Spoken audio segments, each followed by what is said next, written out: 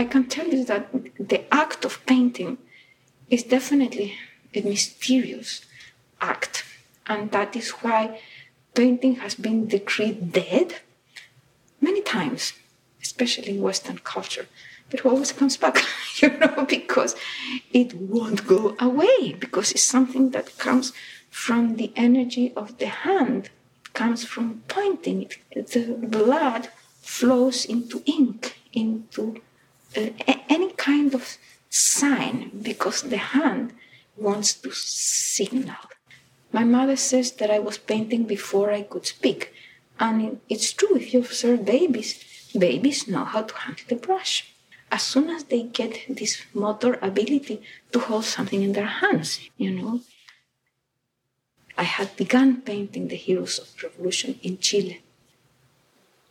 So Karl Marx was part of a series of heroes of the revolution.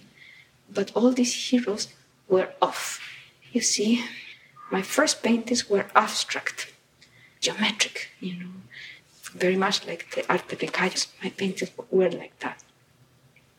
But then, one day, I was actually in New York in 1969, and I went to MoMA.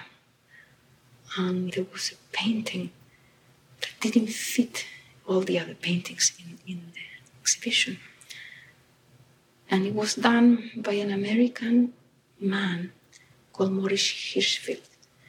And I saw that, and it was like what scholars call naïve painting, like a painter that didn't know how to paint. And I was so touched by that act of not painting correctly, painting the wrong way. And I said to myself, that's it. That's who I am. Whatever I am doesn't fit into any known category or is outright rejected by all these categories.